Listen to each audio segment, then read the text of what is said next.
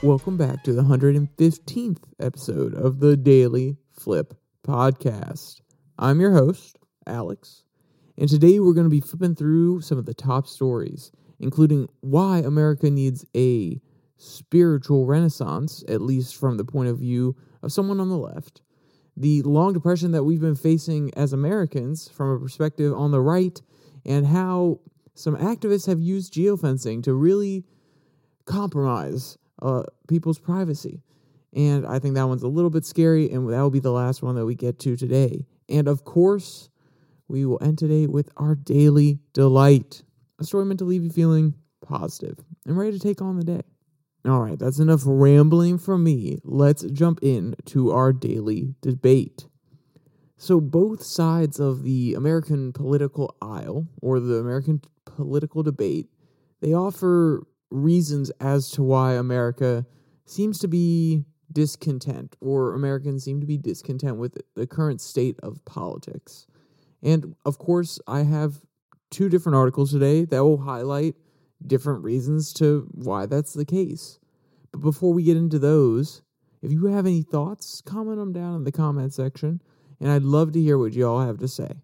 And maybe after you hear these articles, you'll have a different opinion. All right, so our first one comes from the Daily Beast. And this one, it's called "The Left Needs a Spiritual Renaissance. So does America." So when you hear spiritual renaissance, you're probably thinking, oh no, this guy, he's going to talk to me about religion. He's going to talk to me about the Lord and our Savior and everything of that nature. And that's not necessarily what this author is getting at. I think they use spirituality for a very specific reason, in that it doesn't necessarily have to be religious, but it could even be just believing that the universe is somehow sentient or conscious. There's something bigger than us, is basically what they're getting at. And I think it's an interesting point of view that this person brings up, and normally from the left, you don't always see this sort of talking. And when I saw this article in Daily Beast, I was very intrigued, because they're a news organization or a news posting website that tends to be pretty far on the left, or at least offer some hot takes from my differing point of view. All right, so let's get to the quote-unquote deep truth. This is how the author sets up the premise. Quote, "The deep truth is that American life needs a radical reframe, one that will require more than smart policy proposals, vague promises of growth, or even thundering denunciations of our opponents.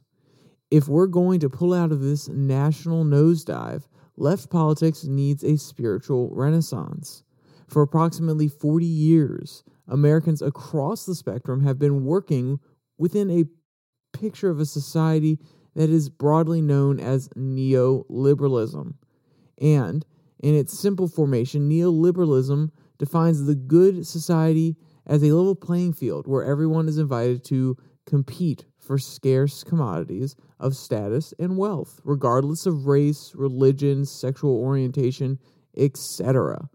So before we go on with the rest of this quote, this may be an angle that you're used to from people on the left and even people on the right, is that this neoliberal worldview has actually done more harm than good for America. And I don't necessarily know if on the premise alone I agree. Now, if you pose to me that maybe it's time to move past a neoliberal worldview, I would definitely entertain that conversation, because we're moving into different times. It is not the 1920s anymore, the 1940s. We're no longer coming out of a world war where we, as America, have to facilitate the trade. We have to help rebuild Europe. We're going to help all these other nations and, make democracy prosper and have free markets everywhere across the world. We are living in a different time. And of course, different times require different systems in place to allow not only us to grow and survive, but also to allow other players to come to the stage and bring their own unique technologies and cultures and things like that. Though I do believe America's culture is pretty darn good, but I am biased, and that's because I live in America. But to say that the neoliberal order has had its day, I don't necessarily agree with all of that. I think there is some value to it, but that is definitely a conversation that needs to be entertained, especially if, as this author will point out, there are holes in the system that doesn't necessarily help everybody. And of course, in America, we try to make it so that everybody does have an even playing field. And I think that's one of the beautiful things about our nations. No matter where you come from, even if you are born in the backwater of backwater locations, you still have an opportunity, if you choose to participate, to build yourself up, to come out of that situation. Is it going to be as easy as somebody else who was born in a better location with better circumstances? No. But you could still put in that work, and you can still try to succeed. And that's what the author continues with here.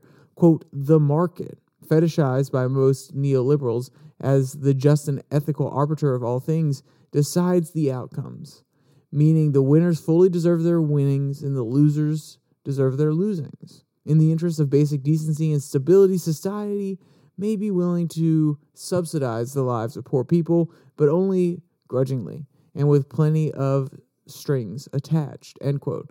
And so they speak about the market. Oh, yeah, losers are losers, winners are winners. And then they kind of had this little slight jab there at the end, which is, oh, no, we'll subsidize some of the poor people. We'll have all these programs, but we really don't want to give up our money. We're greedy Americans. We don't want to give up our money, but we understand, society needs to thrive, so we'll give up a little bit here or there. We'll make sure there are some safety nets in position. And while I do agree that a lot of Americans are greedy, or I'd say that as a person who is a money lover himself, they at least don't want to let go of their money as easily as would be ideal in a very generous society. And when I first read that, I was like, okay, I see where this author is going. And I think you can too. At least in the ideal world, in the America that was founded on more religious values. Now, a lot of people argue this, and they don't say God, they say the Creator. But you can't deny that when America was founded, it was a majority Christian nation. And in that sort of nation, the free market reigns, and we do support the people that are below us in society, but not through welfare programs, not through government overreach, not through government taxation to give to other people. It's, oh, okay, my neighbor Johnny, he just had a hard time. He lost his job. He has to feed his family. Maybe we can give him some of our extra crops this month. Maybe we can give him a little bit of money to help him out. We go to church and we give donations, or we give money. And then nowadays, especially, they can go out, buy food, have food drives, maybe offer a space for people to live some nights of the week if they want to put up cots in the bottom part of their church. So in a Christian society, and to be honest, a more spiritual society, one where we understand the inherent value of people purely for existing, whether that's because you believe God created us in his image, or because as a member of this universe, you simply have value, then you're more inclined to give more generously to those people rather than saying begrudgingly, oh, we'll give this money to this person who has hard times. It's, no. I view them, that person that's fallen on hard times, who may be on the streets, I view them as having innate value as a human being, and I want to give generously to them because I believe that there's more to life than just gaining money. There's a cosmic order. There is something bigger than me going on. So when I first read that, I was like, okay, I can see where this author is coming from. And even if I don't agree with all the points about neoliberalism, I do agree that there is a lot of value to a spiritual, or at least a conscious society of the play between the fact that, well, you are the most important thing in your life because that is how you view yourself. If you don't exist, then you have no experiences. So, of course, we're going to play to the idea that, oh, yes, I'm the most important. And in a market society, that leads you to say, I'm the most important. I need to get money. I need to be valued. I need to be assessed as valuable in the market. Therefore, I deserve this money. I need this money, which then makes you greedy. versus the idea that we're a society, and I don't want just me to thrive. I want the society to thrive so my kids can thrive, so other people can thrive.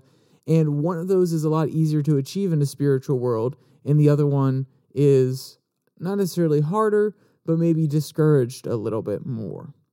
All right, so he obviously talks about this play that I just discussed, but what happens when we don't actually have the spirituality? Obviously, you may know, you live in a world where we are less spiritual than before. But he describes this emptiness that some Americans feel. And I really want to highlight this before we move on to the next article, because I think it's an important side effect of the lack of spirituality. Quote, the emptiness so many Americans feel is related to public life stubbornly grounded in this failed neoliberal consensus, which tacitly instructs us that consumerism, wealth accumulation, and individual achievement are the main paths to happiness. It is almost impossible to be happy and fulfilled without a certain degree of financial security. So, before I go on again, I don't necessarily agree or disagree with that statement full out. I think that, yeah, it can be hard to be happy and to be making sure that you're focusing on the things that matter to you when you don't have financial security. But also some people don't necessarily have the most stable finances, and they're, able to take solace or a moment of happiness with their family. So I don't necessarily think it's necessary. And I think that's a little bit of the neoliberal worldview kind of creeping in here. But also notice that this author is saying that, well, this consumerist nature is something that is it's something that we find in this neoliberal worldview. And I think that's a little bit short-sighted. I think this consumerist mentality, this materialistic mentality, is something that has always sat with America, and not even just America, with humans, because we're obsessed with the material world. We're obsessed with things that exist, that are tangible, that we can get our hands on, products that could maybe make our life a little bit easier, or just provide us a little bit of joy.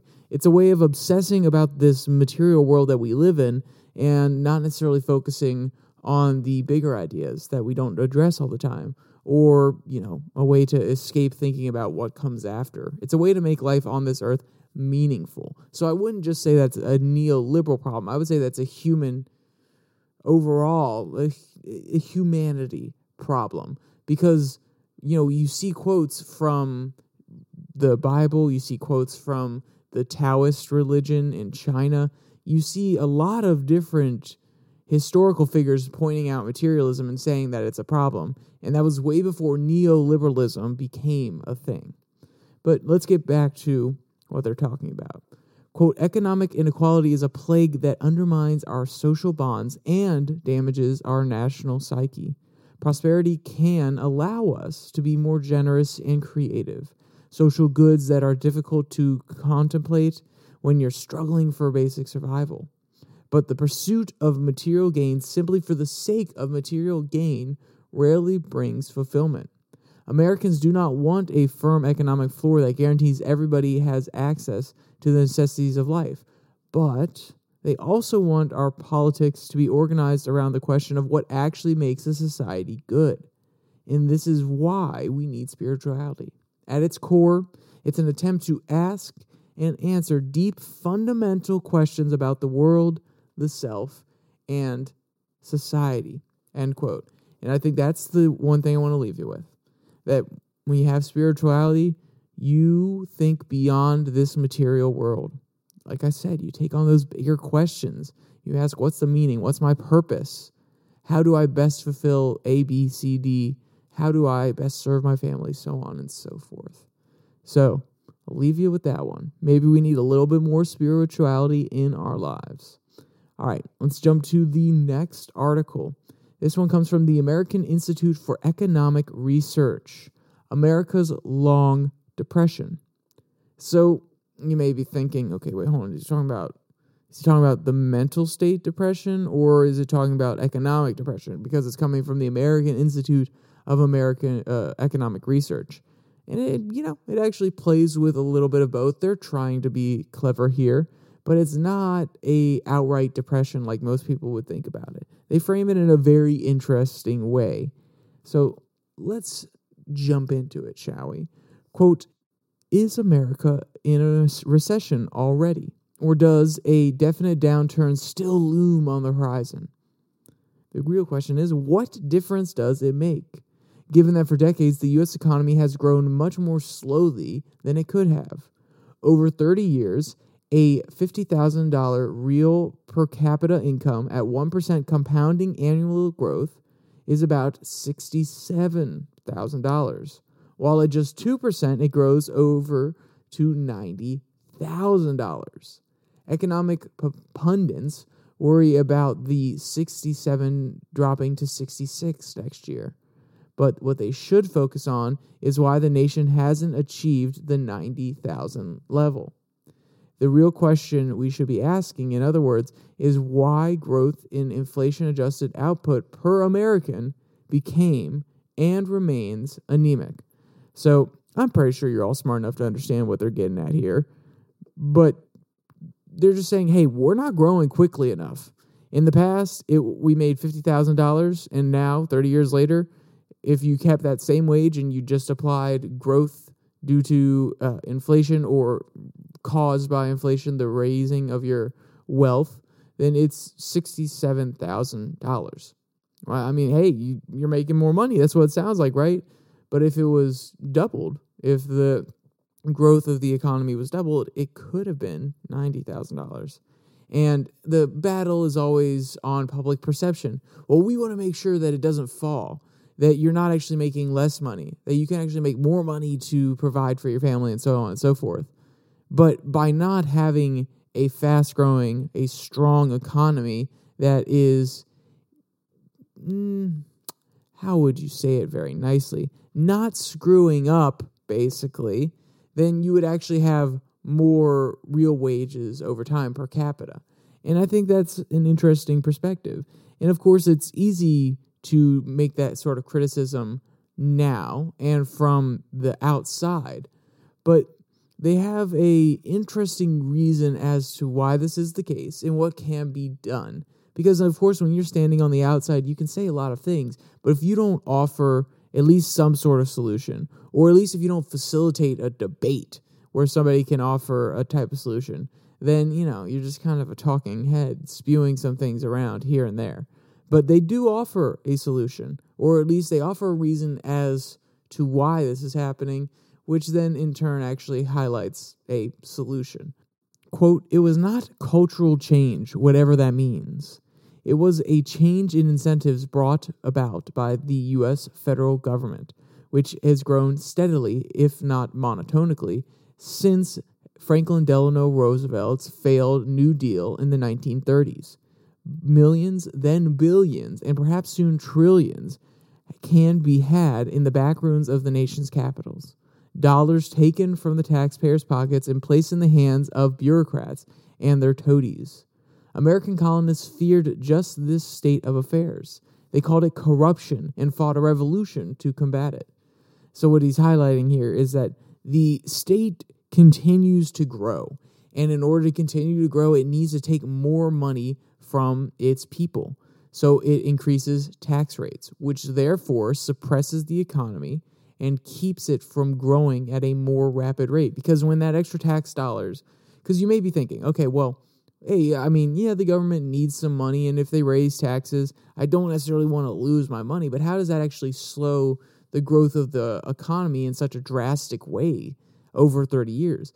And then you're going to go back and think about your economics class, and you're going to say, oh, wait, hold on. Yeah, no. If that person has to give up $30,000 a year that they're making, they can't spend that $30,000 on groceries, on buying that new Lexus that they may want, on buying a few different things for their kids, playing into that consumerist society that we were talking about before. But they're taking that extra $30,000 out of the economy that could be dispersed in multiple different locations, or at least even given to an investment banker who may give it to may buy some shares of a startup company that may be making some really great technology, creating new jobs.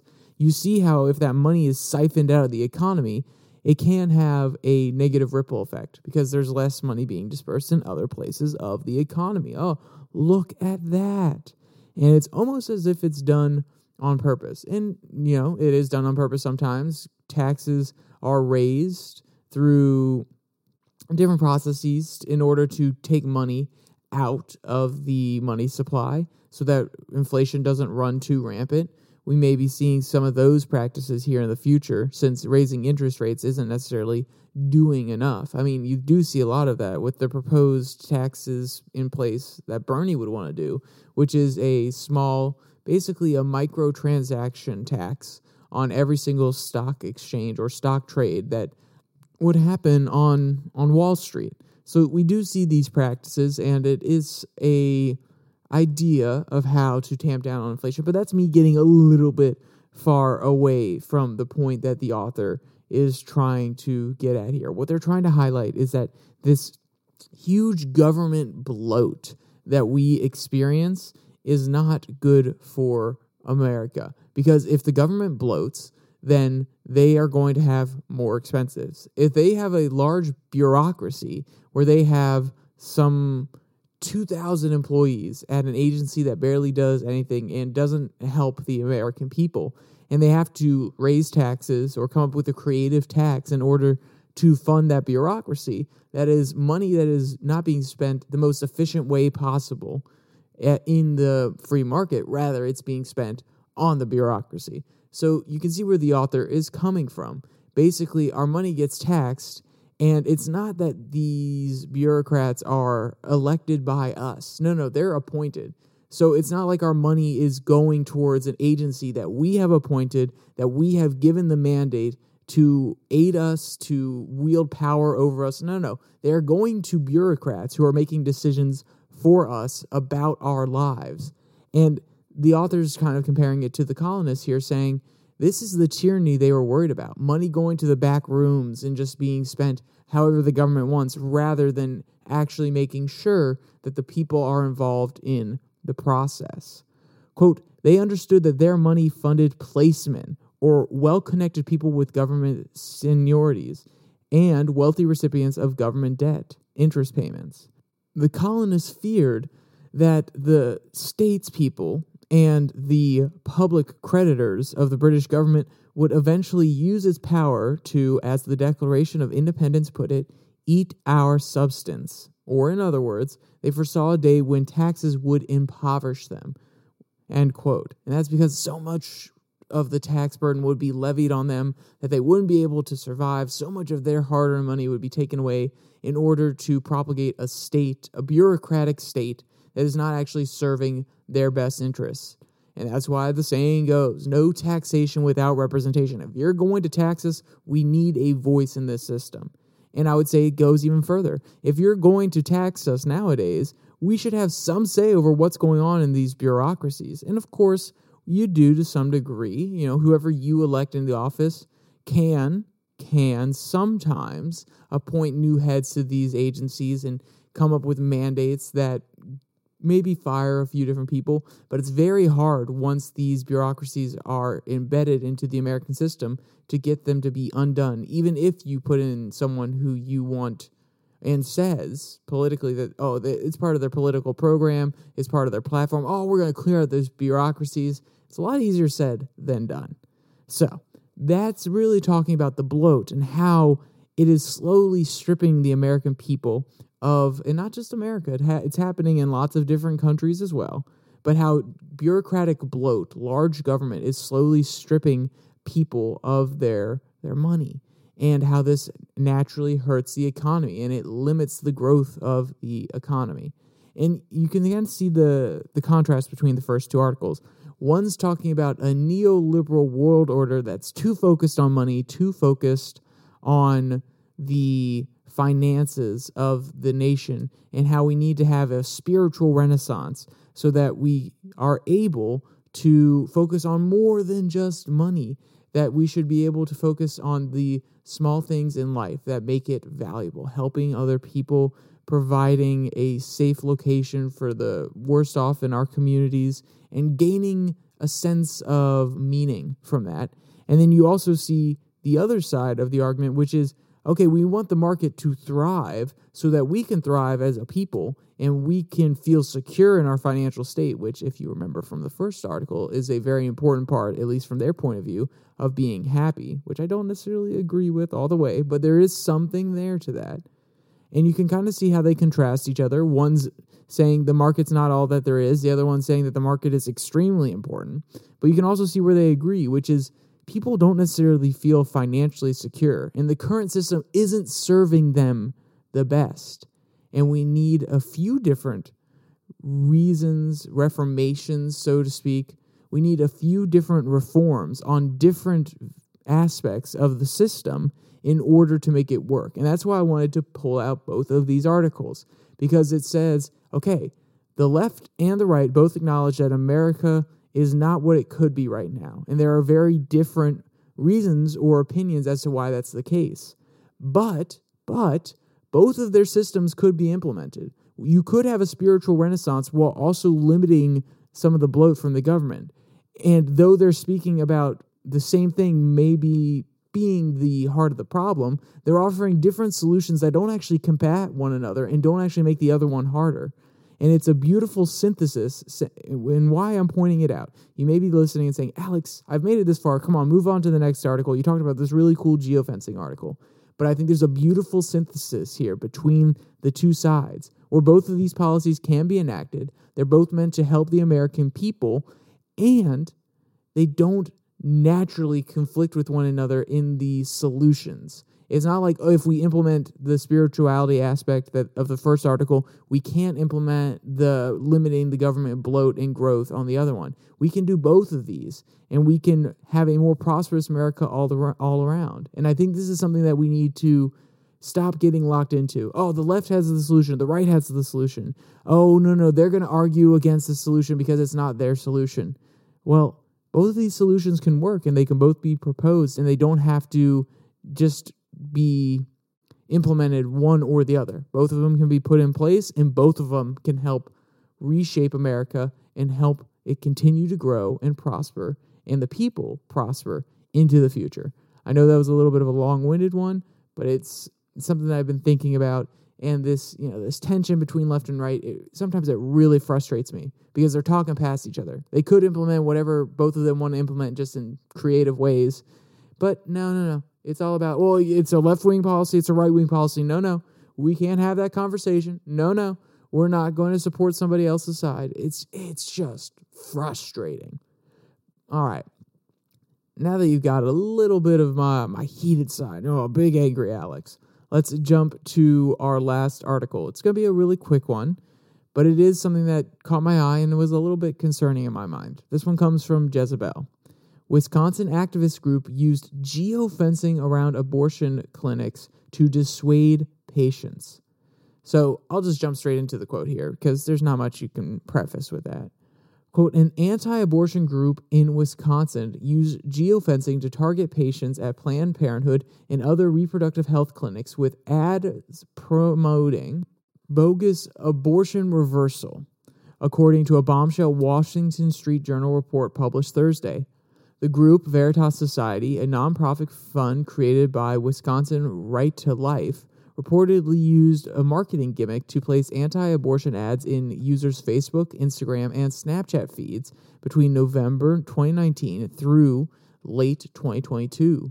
Geofencing refers to the location-based technique that allows an advertiser, or say an anti-abortion group, to direct specific ads to smartphone users and their social feeds in a particular area. Anti-abortion groups have taken advantage of this targeting ad opportunities to reach prospective patients at reproductive health clinics and other highly sensitive locations, end quote. And I want you to remove the abortion issue from this for a minute, because that is a hotly debated topic. And no matter what side you come down on it, it's going to affect your bias in this situation. If you're pro-life, you may say, no. We want to make sure that these people who go into these clinics have all the information possible so that they don't give up the life of their baby. And if you're on the pro-choice side, this is outrageous that they're being targeted when they're going to a really sensitive place where they have to make a really hard decision and they're being bombarded with information. I understand both of those perspectives. I understand why it would be outrageous on either side, but remove abortion from this for a second. Geofencing is scary on its own, and the fact that it is being used in this way is even scarier. The fact that people are willing to say, okay, you know what? We are going to target ads at you at one of the most sensitive times when you are making one of the hardest decisions of your life. I think that is morally reprehensible. Just because this person is, not just because actually, this person is having a hard time. They're making a very, very hard decision. And like I said, I don't care what you think the outcome of that decision should be. That doesn't matter. You should not be bombarding them with pro-life or pro-choice material. They should be able to make this decision unabated. And what's even scarier is this can be used to influence people in a very dangerous way. Imagine a left-wing organization, and I'm saying this for the people who are pro-life. Imagine a left-wing organization put a geofence around your church, because if you're pro-life, you're more than likely religious, but that is a big assumption on my mind. Imagine you're religious, and they put a geofence around your church, and if your kid goes to the bathroom and they start scrolling through social media for 1 minute, they start getting anti-Christian, anti-church, anti-religion ads coming up through their Snapchat feed. And you may be saying, well, I won't give my kid a phone for that reason, so on and so forth. But I want you to get rid of all the extraneous things and just think about, okay, this is happening, and my kid is getting targeted with anti-religious material. Would you think that's okay? Would you think that is a violation of the privacy, of the holiness of that church? Do you think that they're invading you at a time when you are trying to enjoy the word of the Lord, when you are trying to have a private, intimate setting with your family and the people around you in your church and celebrating God? Do you think that would be a little bit of an invasion of your privacy, or at least an invasion into that sacred world or sacred place that you're trying to create? I would think a lot of people would say yes. And that is scary to me. The fact that we are at the point where you don't like something so much, that you can't stand something so much, that you are going to create a geofence around a particular area and target it with ads, that is scary. Imagine if someone created a geofence in your house and targeted you with very specific household ads. That doesn't sound too bad. Okay, you're at home. Okay, Google knows that you're at home. It wants you to buy the new Google HomePod. The new consumerist thing. There's this ultra-fine toilet paper, and they're going to target you with it. That's a little bit creepy in my mind. And I, as a business major, I am torn. I do understand the value of geofencing. If they put a geofence around a mall and it gives you ads of companies that are in the mall, I think there's value to that. And I also understand the value, like I said, as a business person, of making sure that when you are paying for ads, that they actually have the highest likelihood of working. And if you do geofencing a particular area and it's shown over time that people that go to this one store also tend to go to this other store, and you geofence that store and then bombard the people there with an ad for the other store, I think there's value to that. But when we start doing it for activist groups, when we start doing it to push people politically rather than just advertise a good, that is when I think it gets extremely, extremely scary. And it is something that we need to seriously think about in this age of interconnectivity, when everybody can have your location and everybody can have your ad data. But that's enough on that one. Like I said, scary stuff. If you want to read the article, it'll be linked in the description. Let's jump to our daily delight so we can end on a positive note and not on this negative or angry Alex. Ooh, big angry Alex. Ooh. Our daily delight comes from Laughing Squid. A pair of laundry-loving rescue prairie dogs live their best life. Animals, when raising them, it can be an overwhelming process for some, but rewarding nonetheless. Quote, an adorable pair of rescue prairie dogs named Pablo and Pedro live a very good life despite having a rough beginning. Someone adopted this adorable duo as pets, but they were soon surrendered after the person realized how much work it would be. Luckily, they were adopted into a loving home where they have had the full run of the house, end quote. And, when these two finally found their forever home, they got comfortable pretty darn quickly. And this next quote is from their owner. They, quote, "They yahoo all the time. It's a sign of greeting. It's not enough to just be laying next to you. They have to be on top of you. We call them the productivity suckers. They will burrow in like that's what they do in their natural habitat. So we keep finding them in the laundry basket, and they love to sleep there. They are so sweet, and they will not ever leave you alone," end quote. And if you want to see the cute photos or videos of Pablo and Pedro, or you want to read any of today's articles, there'll be a link in the description below that like and subscribe button where you can find all of them. Also, down there, you'll find the link to Spotify, Pocket Cast, Podvine, Google Podcasts, where it is posted so you can download it and listen to the podcast on the go, as well as a link to the Twitter handle at Your Daily Flip, where I post a link to the podcast directly, or the YouTube video directly on Monday, Wednesday, and Friday. And also, right now, I don't know how the conversion is going, but some of the podcasts are going up on Rumble at this point. So if you want to watch them over there, you can. And with all that said, there's only one more thing to say. Stay safe. Don't die.